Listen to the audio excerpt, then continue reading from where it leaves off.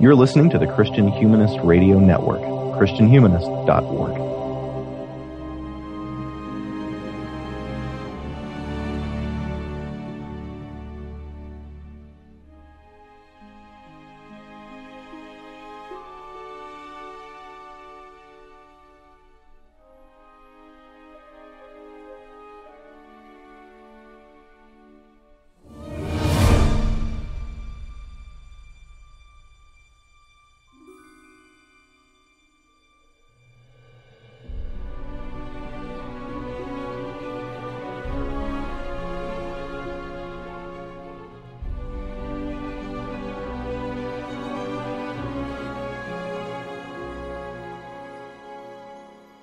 Welcome to Before They Were Live, an ongoing, monthly, and extremely nerdy conversation through the Disney animated canon in chronological order.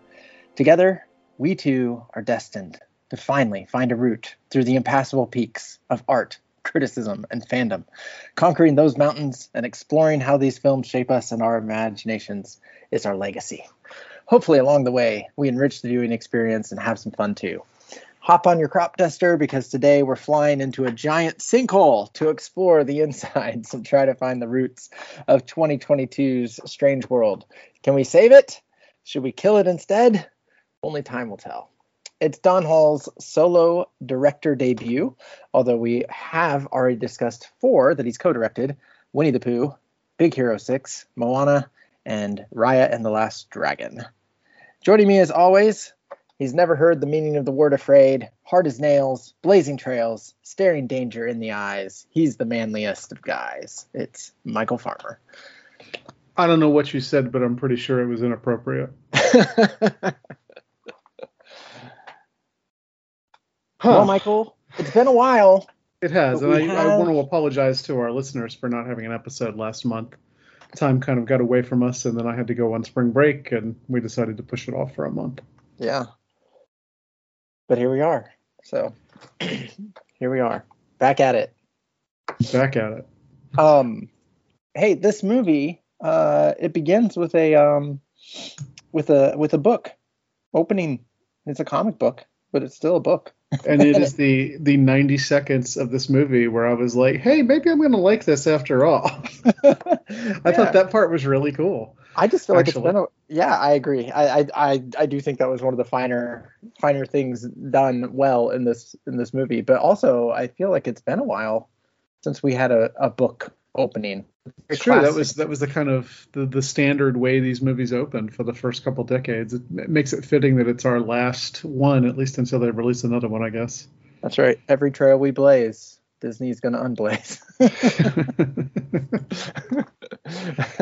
But yeah, yes, that I think that part was really cool, really well done. Our friend Eric Goldberg, I say our friend of the show because I talk so nicely about him all the time, had something to do with some of that 2D animation. I don't know if it was exactly that part of the opening book or not, because there was another 2D animator credited, and I'm not sure which parts were done by who. But anyway, I'm going to say it was Eric Goldberg because we've mentioned him several times, and I feel like he's the holdover from the really great years of Disney, you know. Right. So, yeah, a very rare. The beginning of the movie also really reminded me of Up, Pixar's Up. Mm-hmm. Yep, it definitely has some things in common with that, and also with Atlantis and Treasure Planet, the other big adventure movies in the canon. Right. Yeah. It is certainly not as good as Up. No, no, it certainly is not. Probably not as good as Atlantis or Treasure Planet.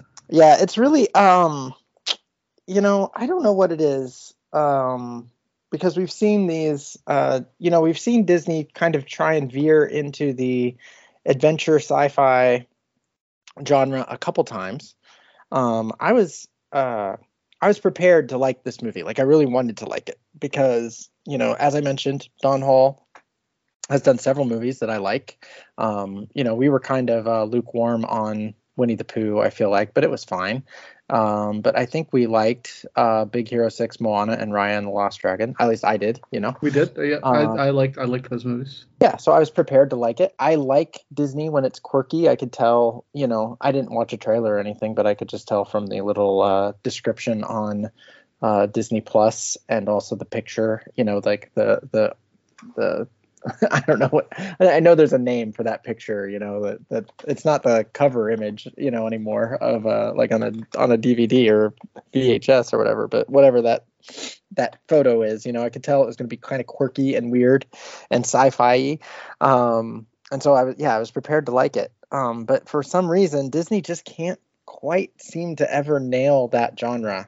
I feel like they often, this movie included, like, it really, the things they're paying homage to, like, show through really well and like maybe too well, and you don't quite get this, like, you see what they're aiming at, and the movie that they're creating is never quite there. You know what I mean? Right, I do. Yes. So the movies, I felt like this one was really, I mean, the movies I'm familiar with that this movie seemed to really be trying to pay homage to were Jurassic Park and not a movie, I guess, but the television series Firefly. You definitely get that Alan Tudyk reference, right? He plays the pilot who gets killed, which is right out of what's the Firefly movie, Serenity? Yeah, Serenity. Yeah. Which, if our listeners are interested, I'll just do a Christian Humanist Radio Network plug here. The very first, I think it was the first, is that right, Michael? It was indeed the first crossover. Very first big crossover event for the Christian Humanist Radio Network was all about Firefly. Was it Firefly and Serenity, or just Firefly? I remember watching Serenity for that. I don't know how much anybody talked about it. Yeah. It was 10 years ago. Yeah. That's crazy. I mean, the time flies. But anyway, go dig back in the archives, dear listener, and there's some fine episodes on a fine television product. Wouldn't it be great though if Strange World were like a tenth as good as Jurassic Park or Firefly? Yeah, I mean, yeah, they're paying homage to these things that are just so out of their league, right? In terms of the quality of the movie, which is crazy because they're Walt Disney. Like, that's what I guess you're making the point I'm trying to make. It's like, why, when they go for these big, like, sci-fi or whatever action adventure flicks, do they fall so far short of the movies that they are paying homage to? I'm not quite sure. I don't have an answer for that, but it does. I don't either. I mean, I've got some thoughts about what makes this one bad, but like in the kind of general. The kind of general problem of the Disney action adventure film, I don't have an answer for. Yeah. So, but I'm glad they keep trying. I mean, I do, generally enjoyed these movies. So I sidetracked myself. What I was, one of the points I was trying to get at also was I was ready to enjoy this movie. I watched it the first time and it was kind of meh, like it wasn't great. I watched it a second time because I like to give everything a fair shot, especially when I haven't seen it before. And I actually enjoyed it much better on the second watch. And then you went on spring break, so we didn't record. And so then I watched it again yesterday, and the third time I was back to the Matt feeling. Like there's just a few things that. Well, you have seen it 2 times more than I have, so you're gonna be leading this. You're going to be the Jaeger Clade on our little expedition here, and I'll just follow you around. Sure. I knew I wanted to watch it again, kind of, except I didn't want to watch it again. I kind of felt like I should watch it again, and then I just couldn't make myself do it. Yeah. I really, really disliked this movie. It starts with the character animation, or the character design for me. This is some of the ugliest character design. Like, Searcher Clade in particular, he looks like, do you remember Once Upon a Wintertime, from whichever package film that was? Mm-hmm. Or maybe it was All the Cats Join In. It was one of those package film shorts. Mm-hmm. That's what his character design looks like, except instead of being 5 minutes and having no emotional content. We're supposed to look at this guy's face the whole movie, and it's supposed to convey emotion to us. I found him in particular, but really all the characters, to be so grotesque. I don't know what they were thinking with the way they designed these characters. They're just ugly. Right.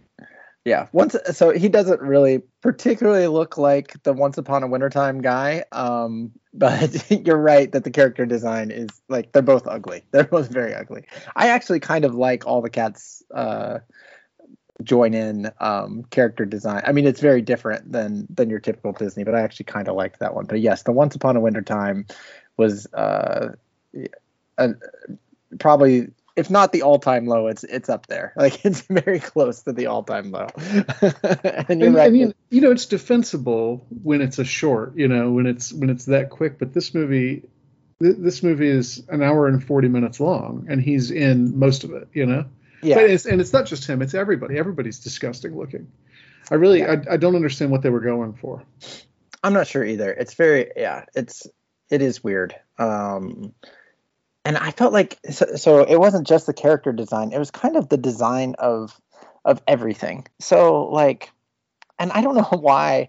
Like, it's weird because I feel like, this is not like what makes or breaks the movie. It just kind of is, like, it speaks to the movie somehow. Like all the ships and the house and everything, it's like weirdly disproportioned, like the same way that the characters are disproportioned. Like, what I'm trying to say is, like, the kitchen is just too big, or like the cockpit or the bridge or whatever on the spaceship, like, it's too wide. Like, it doesn't make sense in some way, like, in some way it like pulls you out of the movie because you're like, what do they do with all that space? Like, what is happening there? Or the little motorbikes that they drive, which should be really cool and fun, like that's one of like the coolest parts of Return of the Jedi, right? Is when they're like zipping around on the motorbikes. But in this movie, which is obviously like something that they're aiming for, like, all I could think of, like, why is it so big? Like, it doesn't make any sense. Like, why would you ever, like, at one point they've got 5 people sitting on it, and it's like, that doesn't make any sense. Like, 5 people should not fit on a little motorbike thing, I don't know. Yeah. So yeah, and I was gonna say, well, they had all this trouble finishing the movie because I think they finished it like 2 weeks before it came out, or maybe 3 weeks before it came out. But I mean, you're talking design there. That's not an animation problem. That's a problem at the very beginning of the movie, not 2 weeks before the end. Right. Yeah, and it's just weird. I mean, like, because again, so the name of the ship in Firefly is the Serenity, right? And the name of the ship is the Venture, and the Venture is clearly modeled off Serenity, especially like the back. Like, there's one point where they're standing, Searcher and his son, sorry, Ethan. Ethan, thank you.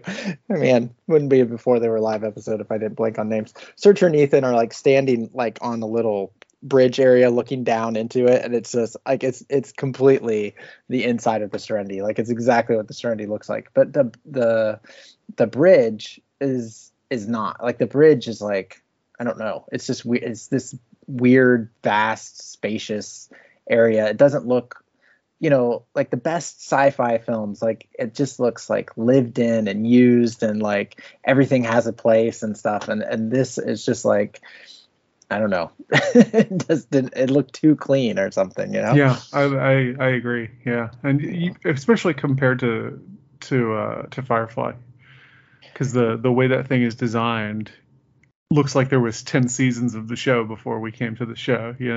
Right, exactly. Whereas here it does look like they created it exactly for this 5 seconds before they needed it.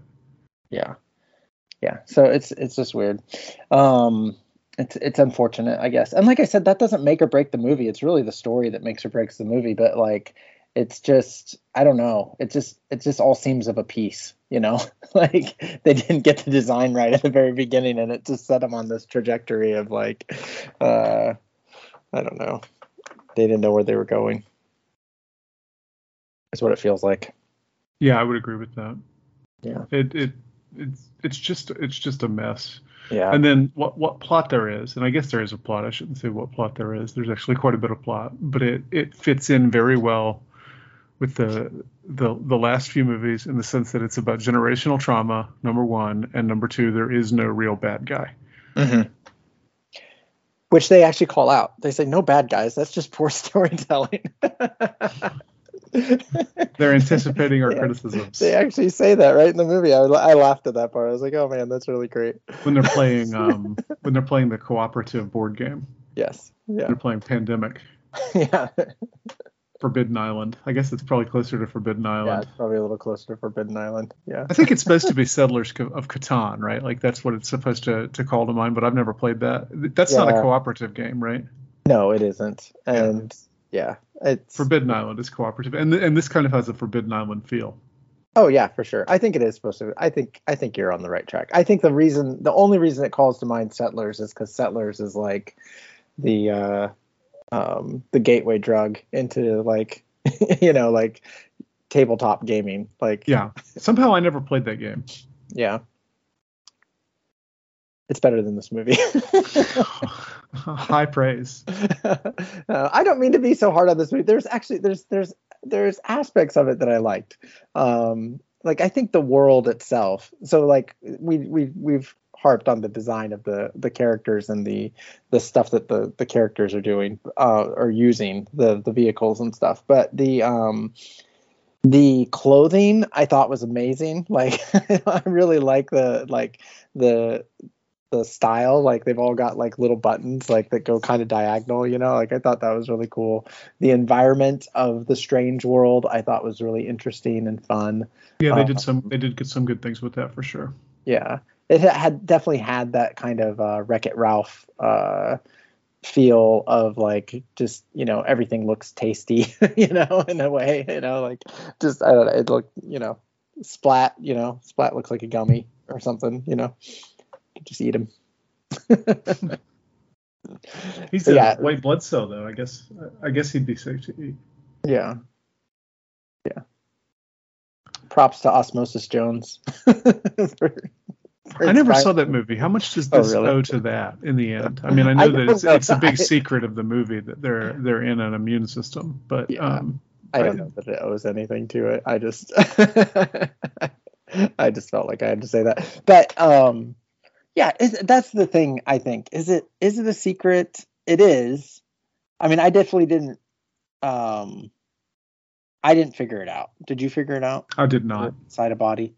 So yeah, that part I thought was well done. I think everything else about the movie besides that was like there was no subtext anywhere. Right.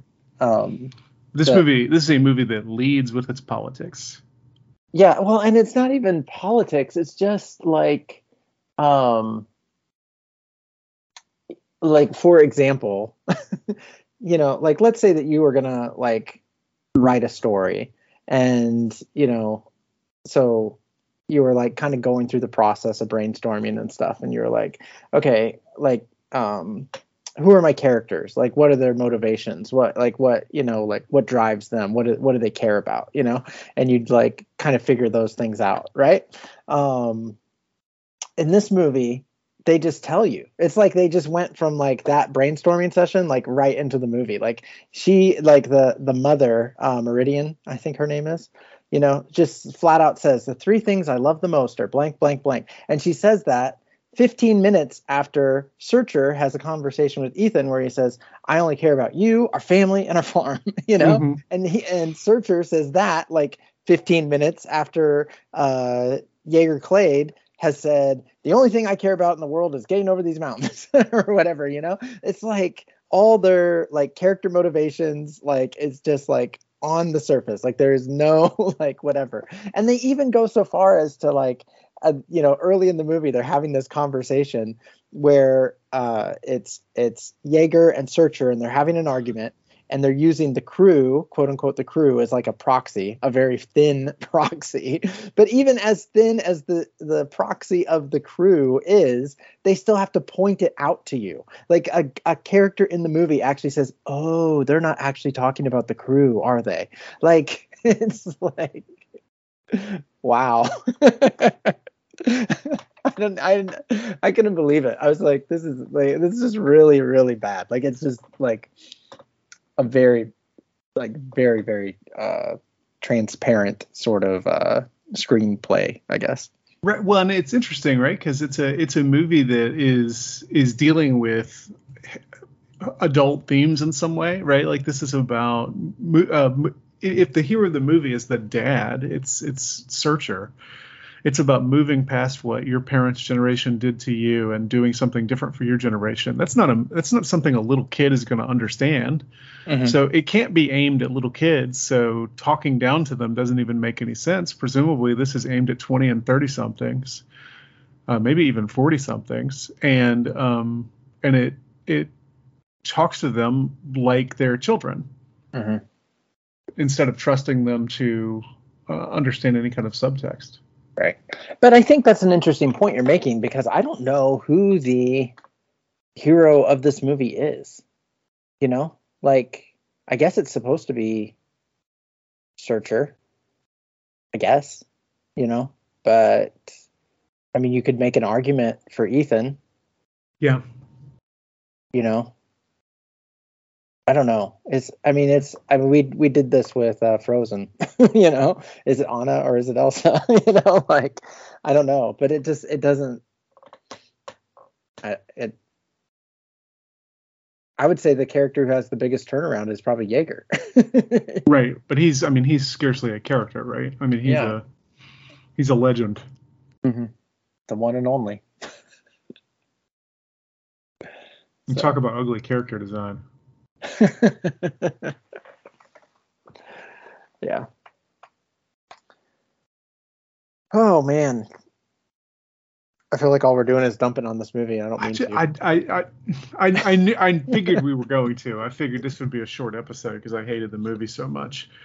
But I'm just trying to think of a way to save it, like we do sometimes when they have these bad movies. I think it would really require a pretty serious overhaul. Yeah.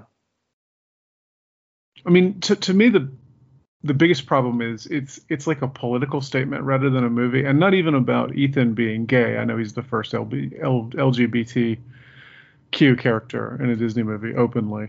Mm-hmm. LGBTQ. The climate change thing is so heavy-handed and so poorly thought out in terms of like how this works as a corollary, as a parallel to climate change, that I was driven to distraction. I mean, so they've been over farming this thing that brings power to everybody, and it's slowly destroying the animal that they discover they live on, right? But then within a year, they've got it where they absolutely don't need that thing, and everything is just perfectly fine again. And they completely smooth over all the part in the middle. So if that's their climate change allegory, what exactly are they saying, and how come Disney hasn't moved to completely sustainable fuels if things are as easy as this movie wants to make them? Yeah. That's a good point. I don't know. I have no answer for that. Because you're right. I mean, it's not, that part of the movie is not veiled at all, you know, like from the very beginning. I mean, there's obviously something is wrong with the plant that is providing power. So, it's some sort of allegory straight away. Right, and then there's overlaid on top of that is a kind of COVID-19 allegory, and of course the movie comes from that era. I don't know when was it written? Was it written before COVID started? I don't really know. That's certainly all the major creative work on this movie was done during COVID-19, and so you can definitely feel that that kind of bubbling under the movie the whole time. And then you do get the kind of identity politics piece where every single identity group is represented. It's like they should have just named the movie Representation. When the three-legged dog showed up, that's when I was like, oh, for God's sake. You have your interracial marriage with the gay teenage son, fine, and then of course you also have a disabled dog. Mm-hmm. Yeah. And there's nothing wrong with representation. I think that's kind of a silly goal when you're making art. But here it just felt so transparent that that's what they were trying to do. They were just checking off boxes for every single identity group they could shove in here. Mm-hmm. And I just found it kind of enervating after a while. Yeah, I think that's the big flaw with this movie is just the transparency of it all. It's just everything is transparent. You can tell exactly. I mean, even the stuff where, like I said, I didn't catch that they were inside a body and an immune system and stuff. So I'll give them credit for that. But everything else, you could basically see exactly where it was going. You know, like Searcher's trying his hardest not to be his dad, and he's going to turn out to be exactly like his dad. Like, right. You know, like it's very obvious. Like, I mean, from the first, I don't know, first 20 minutes into the film when Searcher's meeting Ethan's friends and is saying he's a really great farmer, like he really cares about farming. And it's like, does he? Last I saw, he left all the weeds in the field, because he didn't really care. So I can't believe they didn't name Ethan some sort of farming name to really drive that home. Like that might be the subtlest thing they did, instead of calling him, Backhoe Clade or or whatever the equivalent of Searcher would be for a farmer. Oh, of course he's going to want to be like his grandfather. Mm-hmm. And then you get the white male pilot who dies and is replaced by a black woman. And again, like, there's nothing necessarily wrong with that plot. It's just, it's so obvious that's what they're doing. Mm-hmm. The movie just, it really thinks you're an idiot. Which I am kind of an idiot, but still. Maybe we all are. Maybe this is maybe this is exactly where we're heading. I don't know. It was a big flop, so people must not be as stupid as the movie thinks they are. I guess not. Yeah. Like isn't the audience score on Rotten Tomatoes in the 30s? I don't know if it was that bad. I know it was bad, but I don't know if it was that bad. I didn't even remember it coming out. It had a theatrical release, right? This was like 5 months ago, 6 months ago. Yeah, I didn't. Well, yeah. I'm not one to say, because I'm not really. Yeah, me neither. 66% audience score. It's certified fresh by critics. That's crazy. There you go. That is insane. 72% of critics liked this movie. That baffles me. We are not in that. We're not in that percentage. I mean, this is not the worst one. I don't want to scoop ourselves, because I know that's something we're going to be talking about next month. Ooh, but it might be bottom tier. Oh, anyway, I'll hold off on that, and we can talk about it next month. This is better than Home on the Range. Oh yeah, for sure. Yeah, it has some imagination to it. Yeah, like I said, I'm struggling to come up with any right now, but there were things I liked about this movie. I'm looking at my notes and realizing that I only wrote down negative things. Did you like any of the voice acting? Yeah, I mean, I thought that was fine. I didn't. None of the voice acting was not the problem to me. Yeah, not the major problem. I didn't like the kid who played Ethan very much. Yeah. There was a couple moments. Yeah, there was a couple moments with him that I thought, well, that didn't land. I mean, this is the thing. Is it the voice acting or is it the story? That's right. Like, yeah. I think that's a hard one to to go on. There was a couple points where they're obviously trying to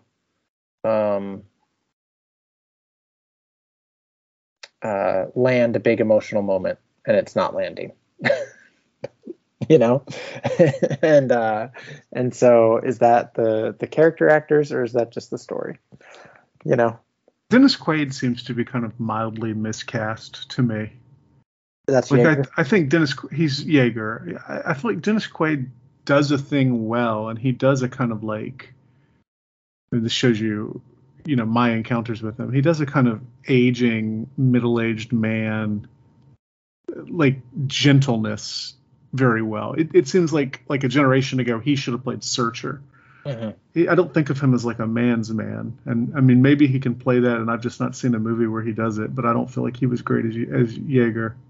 I don't like Jake Gyllenhaal that much, but he did fine. I mean, in a role that must have been difficult to do, just because so much of the movie's emotion depends on Searcher, and the movie's so underwritten. Yeah. Or overwritten. I'm not sure which one I would say.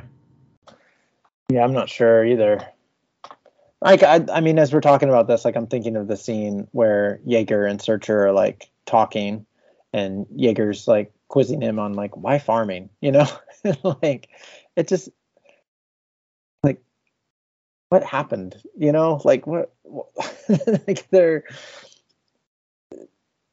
supposed to be connecting in some way. It just didn't feel like anything, So is that the voice acting, or is that the script? I don't know, but it didn't feel like anything. Like it felt like, oh, here's when they're trying to show me that these characters are actually very similar to each other, and they're like starting to patch up their relationship. But that's all it felt like, It's that transparency again. Like you could see what the scene was supposed to be doing, more than actually feeling that the scene was doing it. Right. And also going back to design, in this case, the bottles they were drinking out of were way too small. It's like it didn't look right at all. It's like, what is happening? I don't understand. Everything in this movie is too big, and then you get a bottle and it's way too small. I wonder if they thought they were doing something interesting with proportion.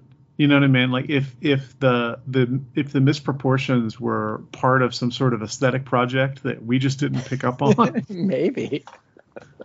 Well, I picked up on it, but I didn't get the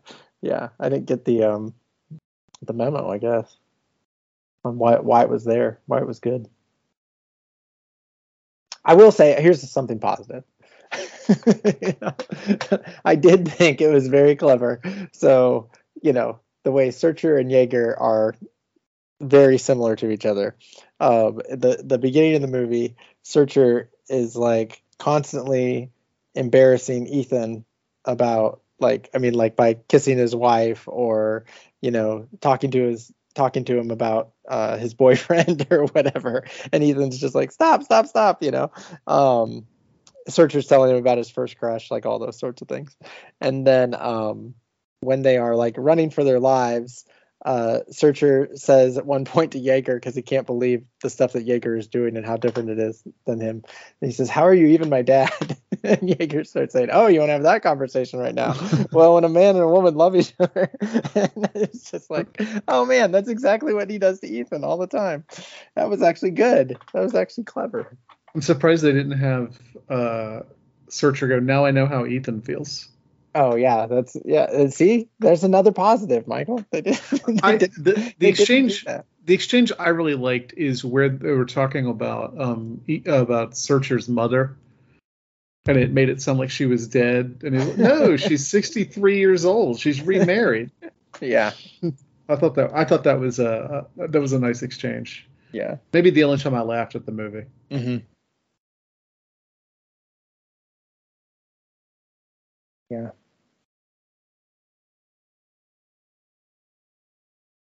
The other thing this movie has way too much of, this is negative again, sorry. Like, there's way too many scenes of like the characters standing still looking at something.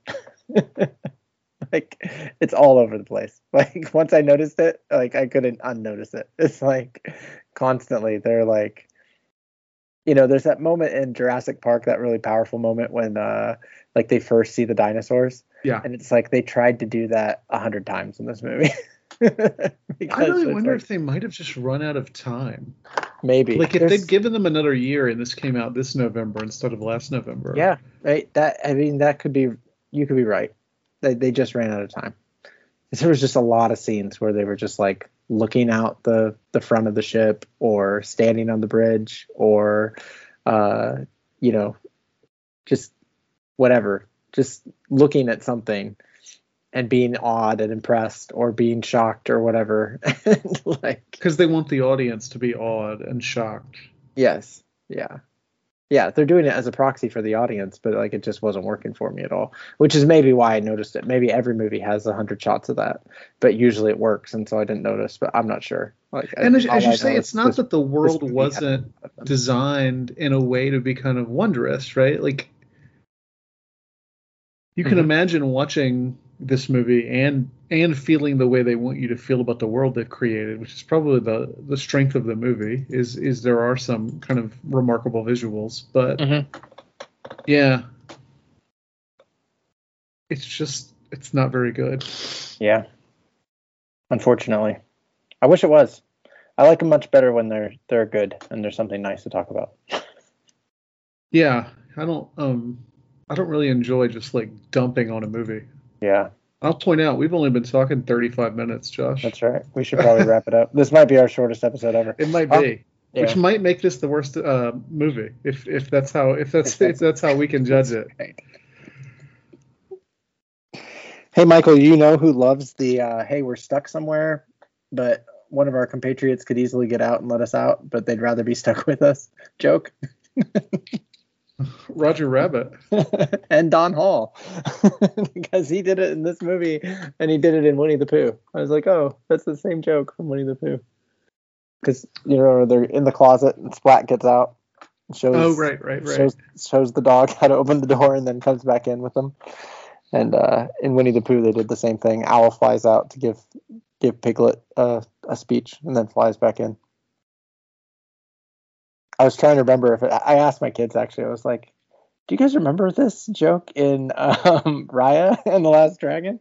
Because I feel like he's got it in all his movies, but they didn't. So, is it in Meet the Robinsons? Because he wrote Meet the Robinsons.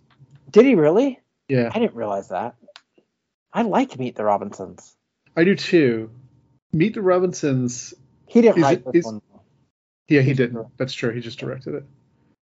And he's one of like 45 people who wrote Meet the Robinsons. Meet the Robinsons is a kind of imperfect movie, but it does not have the fault that this one has, right? Where it's just like telling you everything. Mm-hmm. Like there's so much empty space. Empty space is not the right word because that movie is like jammed from one side to the other. It's almost like there's so much stuff in Meet the Robinsons that they don't have time to spell everything out. Mm-hmm. And so the world feels richer and deeper than this one does because they're just telling you everything about everything. Mm-hmm. Yeah, I think that's right. I think that's a very good, accurate critique of this movie. And I think the time one also. I think, we've seen a couple other times in Disney's history as we've gone through these movies where they have either extended time for someone, or, bumped schedule, done things in a different order or whatever, than they originally intended to. I think they should have done it here. Yeah, I don't see what they have to gain from rushing it. It's not like they don't have product to put in its place. I mean, they own every single movie production studio at this point. Yeah. So what are you doing rushing any of them? Just move something else up. Yeah. Yeah. And this is kind of a problem that goes back to when was it? It was the 90s, I guess. Was it Katzenberg? We blamed him for a lot of things. I don't know if it was actually him, but like whoever it was who decided, hey, Disney needs to release a feature film every year, and I think they've hit it basically every year other than I think once they went 18 months instead of a year, if I remember right. Oh no, that's got to be more than once, right? Now I'm curious. I'm going to look at the list here. Okay, so we'll start with Little Mermaid in 89, Rescuers Down Under 90, Beauty and the Beast 91, Aladdin 92, Lion King 94. So Yeah, there I wasn't think that's one in the one that 93. they bumped. And that one, obviously, Lion King is They definitely top should tier. not have rushed it. Yep. Yes, yeah. Pocahontas 95, Hunchback 96, Hercules 97, Mulan 98, Tarzan 99, Fantasia 99, Dinosaur 2000, Emperor's New Groove 2000, Atlantis 01, Lilo and Stitch 02, Treasure Planet 02, Brother Bear 03, Home on the Range 04, Chicken Little 05. There was none in 2006. Meet the Robinsons 2007, Bolt 2008, Princess and the Frog 2009, Tangled 2010, Winnie the Pooh 2011, Wreck-It Ralph 2012, 2013, 2014. There's no 2015. But then there's 2 in 2016. So Okay, Zootopia, so they must have bumped Zootopia's a one of little those. late. That's one that they must have bumped. And then there wasn't one in 2017 either. Or 2020. Although Okay. 2020, you got to put an asterisk. I can't say that word. You got to put a little star next to, because obviously nobody was going to the movies. Right. And then you get 2 in 2021 because of Raya and Encanto are both in 2021. Right. Although Pixar did, and see that's where some of these gaps get filled in, because for some of the 21st century at least, Pixar was a branch of Disney. And so you can, while they are different entities, you can kind of see them filling in the gaps. They're not going to release them against each other, certainly. Right. So yeah, I mean, you're right. There was a couple gaps in there, but it's pretty consistent. Pretty steady. But it almost feels like that might have been a constraint that served them well at one time, but I feel like that time has passed. Like I feel like they should just slow down and really, like, why not? Yeah. Although, what do they have to gain from pushing this much product out there, especially since most people are going to watch this not in the theater but on Disney Plus anyway? Yeah. So they're not making any extra money off of it in all likelihood. Yeah, I don't know. It'll be interesting to see how many of these continue to get like serious theatrical release. When's the last time you went to the movies? Like the movie theater? I went to go see Ghostbusters Afterlife. Okay. That was what, 2020? 2021? 2019? No.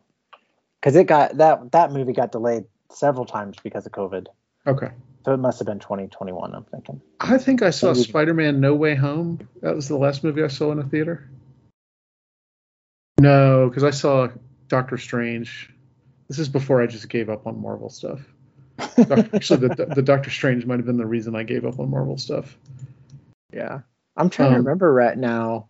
We saw the last real movie, the last movie for adults that we saw at a theater was Wes Anderson's most recent, not the one that hasn't come out yet, but The French Dispatch. Yeah, The French Dispatch. Okay. We went and saw that in the theater. But other than that, I think all I've seen in theater is Marvel movies. Yeah. How embarrassing. I'm really part of the problem, Josh. As am I. Anyway, when you my said point that, I was like, did I see that in the theater? I might have seen one of those you just mentioned in the theater. I remember. I really can't remember if I saw Doctor Strange in the theater or not. I know that I wanted, because the first Doctor Strange, I felt like you had to see it in the theater. Like I saw that on the back of a plane seat. Yeah, that's terrible. That movie was so amazing in the theater. Like the visual stuff that happened in that movie was just crazy. And I think because of that, I may have gone to see the second one in the theater, but now I can't even remember. So I'm sure I really hated that second Doctor Strange. Yeah, I didn't mind it, but there were like 15 minutes of that movie that were really great. Yeah. Anyway, this is all just to say, I wonder if they are eventually going to move some of these family features over to just Disney Plus releases, and if so, what that's going to do to the kind of budget they pour into them. Mm-hmm. I don't know. Yeah, it's an interesting thing. Yeah, it is. The way the whole landscape has changed, from I'm not trying to, again, scoop us on our reflective episode that's coming up.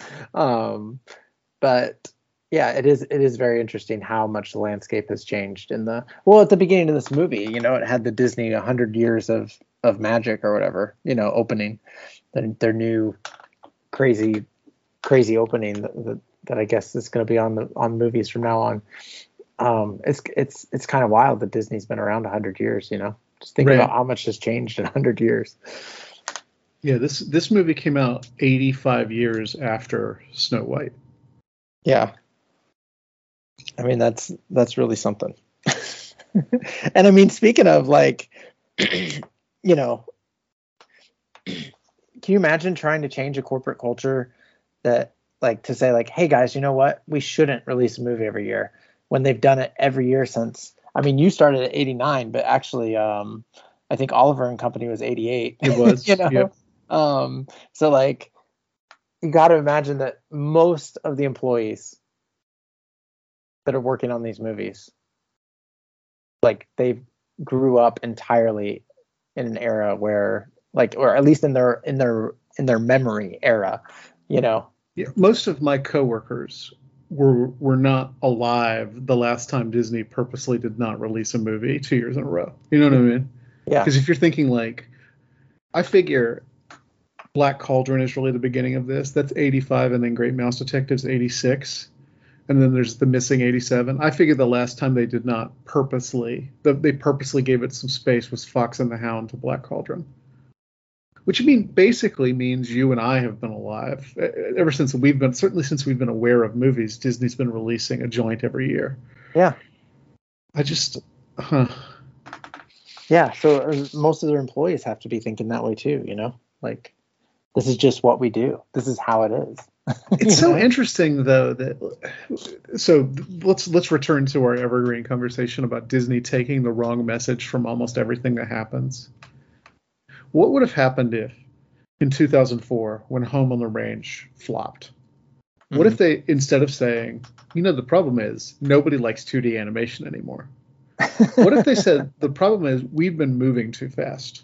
We should slow down, maybe spend a little less money on these movies, but kind of farm them out to some weirder, more idiosyncratic directors, put one out every 2 or 3 years, and see what happens. You wonder what the history of animation, the history of pop culture would have been like if they had been willing to go smaller and weirder instead of bigger. Right. And I mean, they kind of do that from time to time, right? I mean, the Emperor's New Groove is that. Lilo and Stitch is that. To some degree, the new Winnie the Pooh is that. Mm-hmm. But it's just like, from my perspective, they do perpetually learn the wrong thing from everything that happens to them. And now they've brought Bob Iger back. Yeah. But what's funny is like we say that, but who's laughing, right?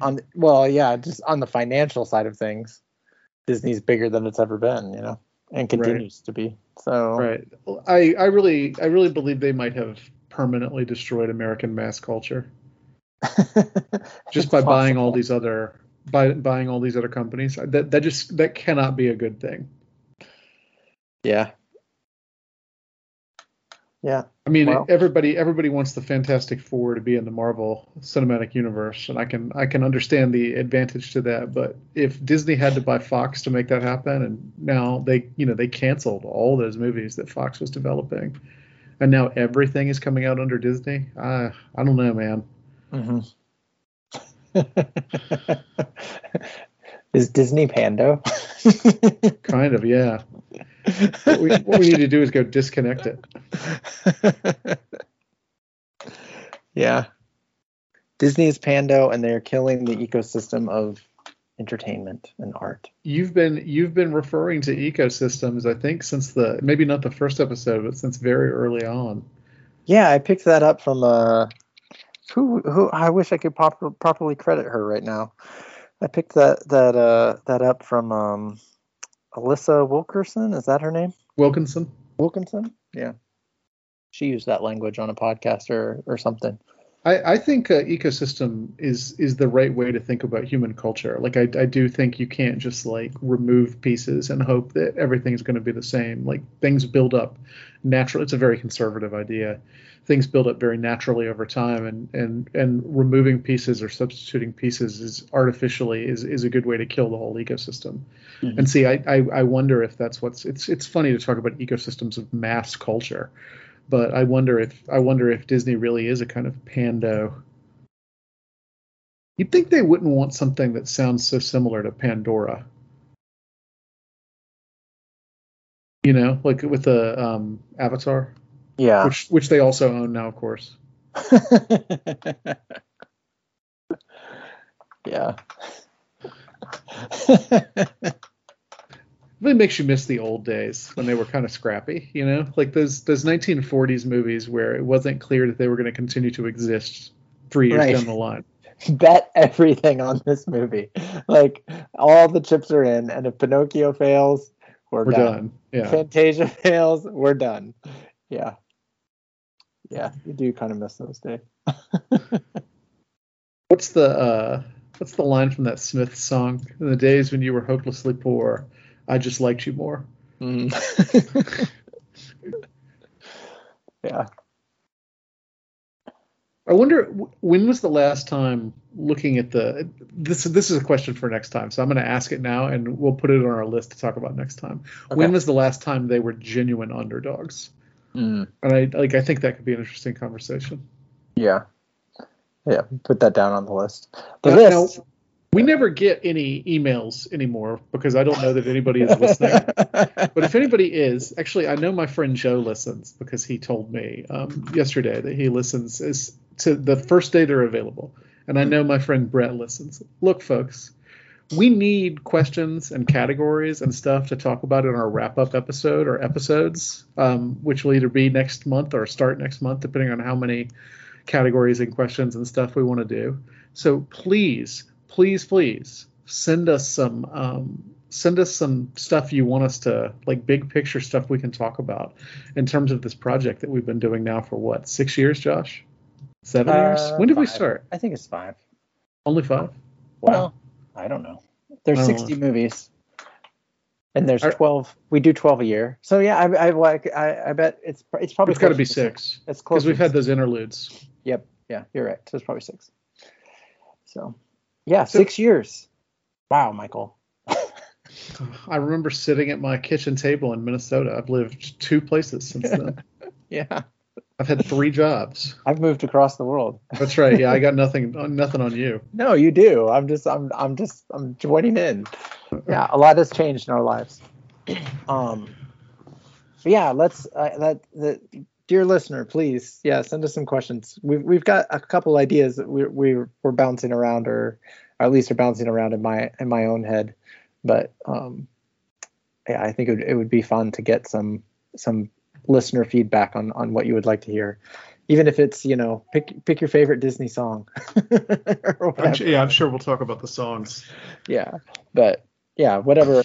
I'm trying to picture our wrap up episode as something of an award show.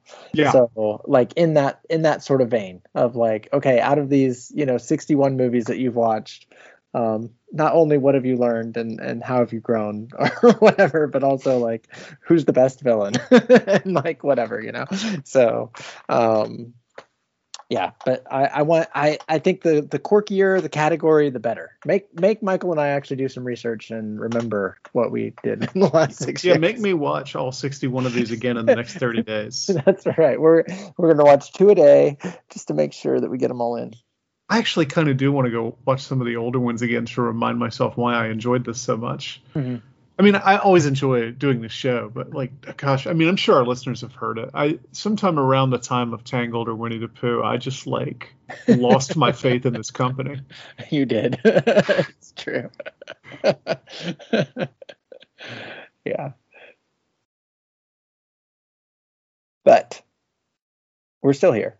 So, we're still, and we will probably keep doing episodes that are not on Disney. We'll probably do like fairy tales or folktale episodes every month.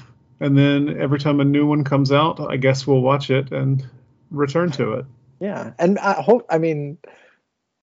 feel like Disney's on a pretty good string right now. Like, this movie obviously doesn't count in that, but like, I feel like we had some really positive episodes about Encanto, Raya. Yeah, Ralph Breaks the Internet we liked. Yeah. Moana was wonderful. Moana, yeah. And then there were some stinkers in there too. So yeah, so I mean, here's hoping that what is the next one, Michael? It's called Wish. Yeah, Wish. Here's hoping that Wish here's wishing that Wish is good. Featuring the voices of Ariana DeBose, Chris Pine, and Alan Tudyk, it focuses on a 17-year-old girl named Asha, who makes a passionate plea to the stars in a moment of need when she senses a darkness in the kingdom of Rosas that no one else does. There you go. Do you think it's going to be like an anti-Trump allegory? I hope not. I hope not. Oh, man. Yeah, let's hope not on that one. Comes out on the 60th anniversary of the Kennedy assassination, November 22nd, 2023. Wow. Maybe it's like a Kennedy assassination allegory. Doubtful, but maybe. Yeah.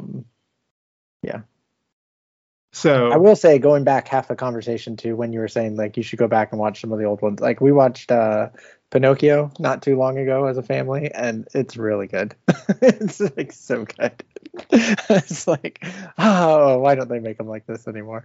Which is sad, because that was movie number 2, you know. So you hate to say 61 movies in, why aren't they making them like they did, you know?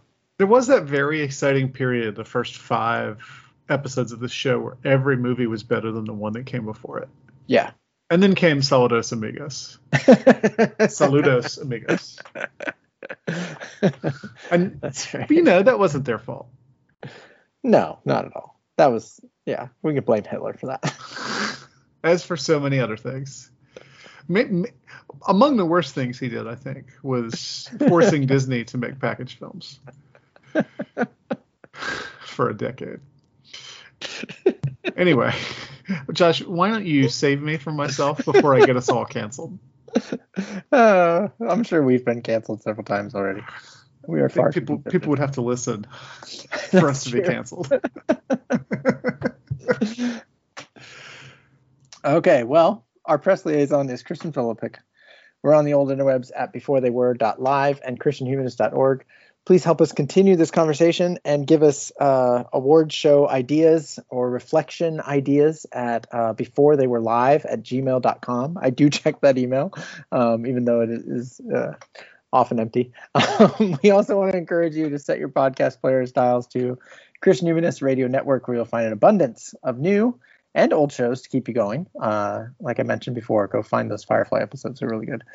Michael and I know there are a great number of podcasts out there you could be spending your time on, so thank you for spending the time with us. So for Michael Farmer, I'm Joshua Altman-Schofer. The best legacy we can leave is making a present worth opening tomorrow.